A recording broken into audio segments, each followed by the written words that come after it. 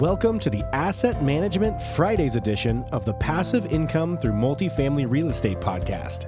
Your hosts, Gary Lipsky and Kyle Mitchell, have more than 45 years of combined experience in operations and management and more than 25 years of real estate investing experience. This show focuses on educating syndicators and apartment owners on how to build systems, manage their properties more efficiently, and become a best-in-class operator. 100% straight talk. Let's jump in.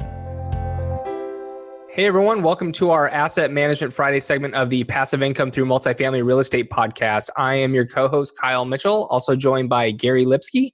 Also be sure to check out our Facebook group, Passive Income Through Multifamily Real Estate. All right, today on the show we have Maureen Miles. Maureen, welcome and thanks for being on the show. Hi, thanks for having me. Appreciate it. Yeah, if you can start by telling the listeners a little bit more about yourself and what you currently do. So I'm Maureen Miles, one of the managing partners of 4M REI. We are an asset. We're a private equity fund. We purchase the assets. We have a property management company that runs the assets, and we have a construction company that can renovate, fix, build assets. So we're totally integrated. That's what we do. Everything. Nice. Well, let's talk about that property management company. What was the process of starting it? It was after I fired 4 local property management companies. I was just getting frustrated. I did start a small portfolio here in Connecticut. So we ran it ourselves. I used to self-manage, so I knew enough about it, which probably put me almost at a disadvantage because I could see all the things used to drive me crazy that they would do. So I fired 4 and then decided to just create my own rather than I'd like to push kind of down what I wanted to do and what I wanted to see, what I need to see reports instead of kind of butting heads with them all the time. So who was that first hire to help you? Because it sounded like you've empowered someone to do it for you.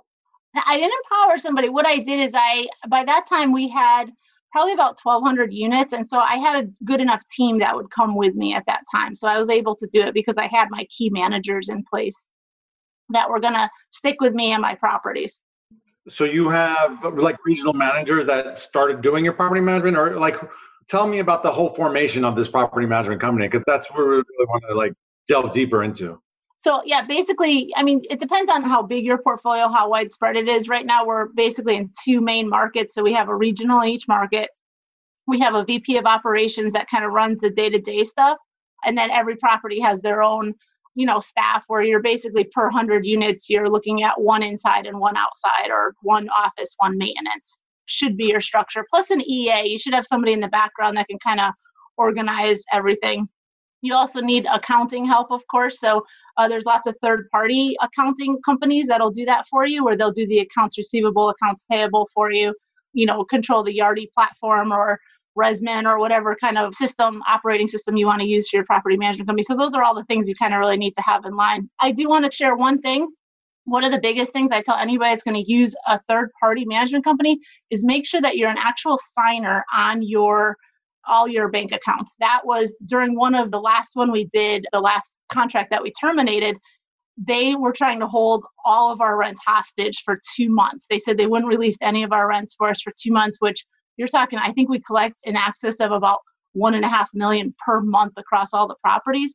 So that would have been $3 million they would have held. But the only reason that we were able to go get that money out of the bank is because we made sure we were signers on that account.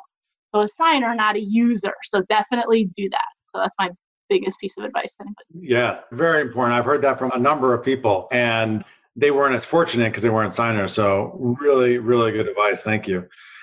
Obviously, starting your own property management company is a huge undertaking. And so you had to put together a training manual. Like, how did you put that together? Did you do that? What are the 3 most critical chapters in that training manual?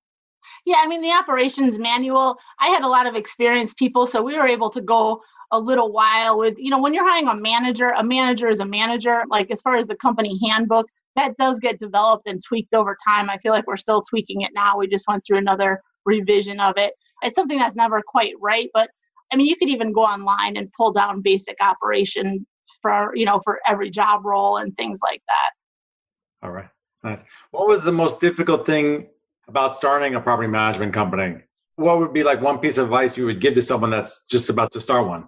Boy, I tell people I never woke up and said, oh, I want to start a property management company today. Like it is, when you have control of it, it really puts you at an advantage with your properties. And I do it, it's not as an income stream, I do it for control. But advice I would give somebody to do it is just make sure you're ready for it. Make sure you know someone that's experienced, that you really have somebody you can trust. There's, things that happen you have to deal with. There's, cash management, there's people stealing money. It's not a matter of if, but when, just like fires, it's not a matter of if, but when, and, knowing how to deal with all these things. So just make sure you have somebody experienced on your team that's really aligned with you too. There's a lot of great regionals and, experienced managers out there that could run. It depends on how many properties you're taking over at once. But the number one thing, there's so many. You need your accounting in place, your banking in place. You need to have a good operation system that platform that you're good at running, and just people you can trust. Make sure you have people that are really aligned with you that can help you do it, because, it's a whole nother company all in itself, that you're not only are you doing the asset management piece of it now, but now you're dealing with the day-to-day. You're dealing with sick time. You're dealing with HR issues. You're dealing, you need to have all those services in place before you pull the trigger. Right. What software tools are you using? I mean, we are using Yardi. It's a common platform now. We're looking to make a change from that. The call earlier was actually somebody demoing one of the services. We have accounting. We keep toying with bringing in-house accounting or keeping it third party. As far as tools, Asana, we keep trying to use more. That's a great tool to kind of keep everybody accountable. We're implementing an EOS traction system. I don't know if you guys know about traction and the EOS system, but we're doing that just to kind of have more accountability for the team and a bigger structure so that we can go ahead and grow another level and maybe do some third party. Right now, we're only controlling our properties. The goal is to eventually do more third party management. Nice. So what would be your unique selling proposition to other companies to use you guys as a third party property management company? Yeah, I mean, we're not there right yet. I always say we got to have all our holes in our own boat sealed up good before we expose anyone else to our inefficiencies. But, I don't like to fail. I don't like to leave money on the table. I take things to the nth degree. I'm a little bit OCD in this department, and our properties run good, I think, because of that.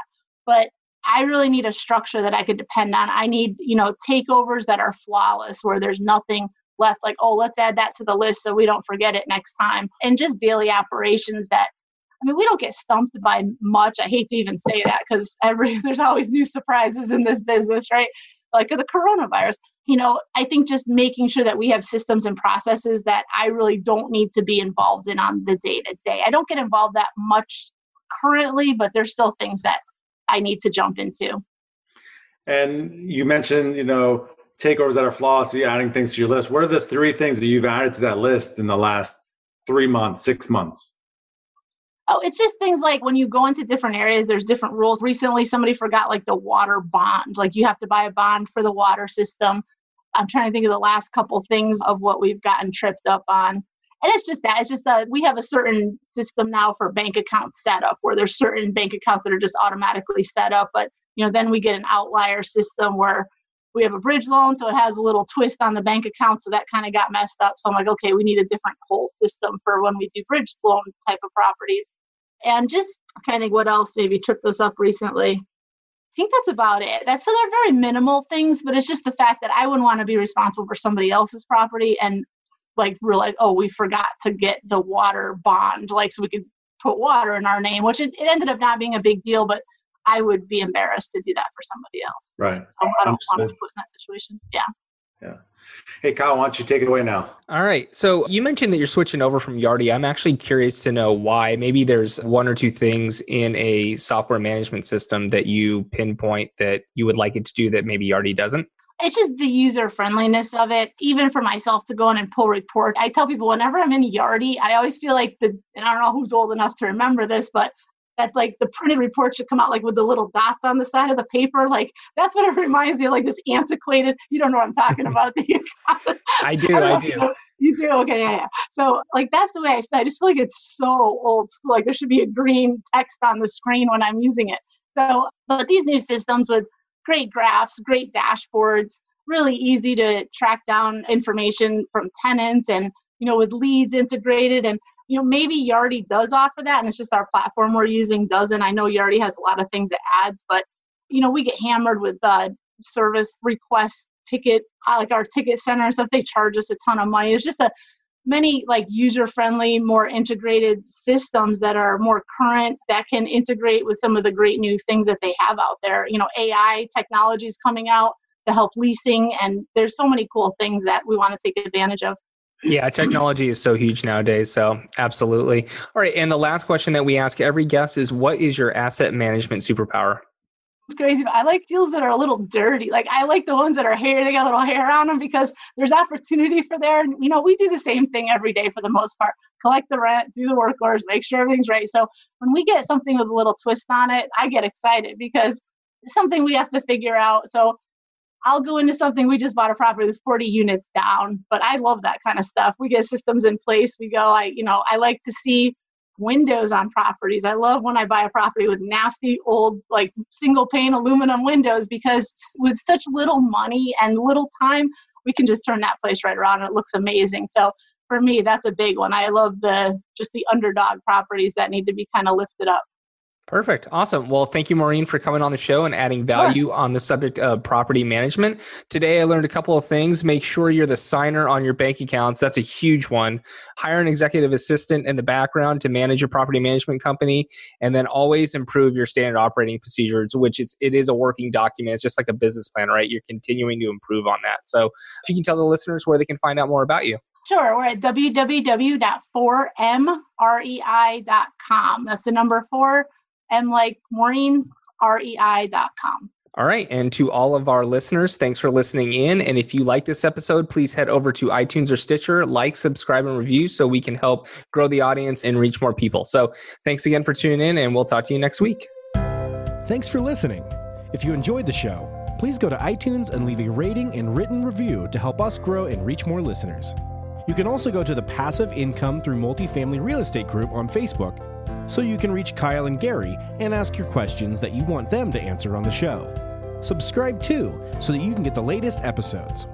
Lastly, to stay updated, go to aptcapitalgroup.com and sign up for the newsletter. If you're interested in partnering with Gary and Kyle, sign up on the contact page so you can talk to them directly. Thanks again for joining us. Be sure to tune in again next week for another episode.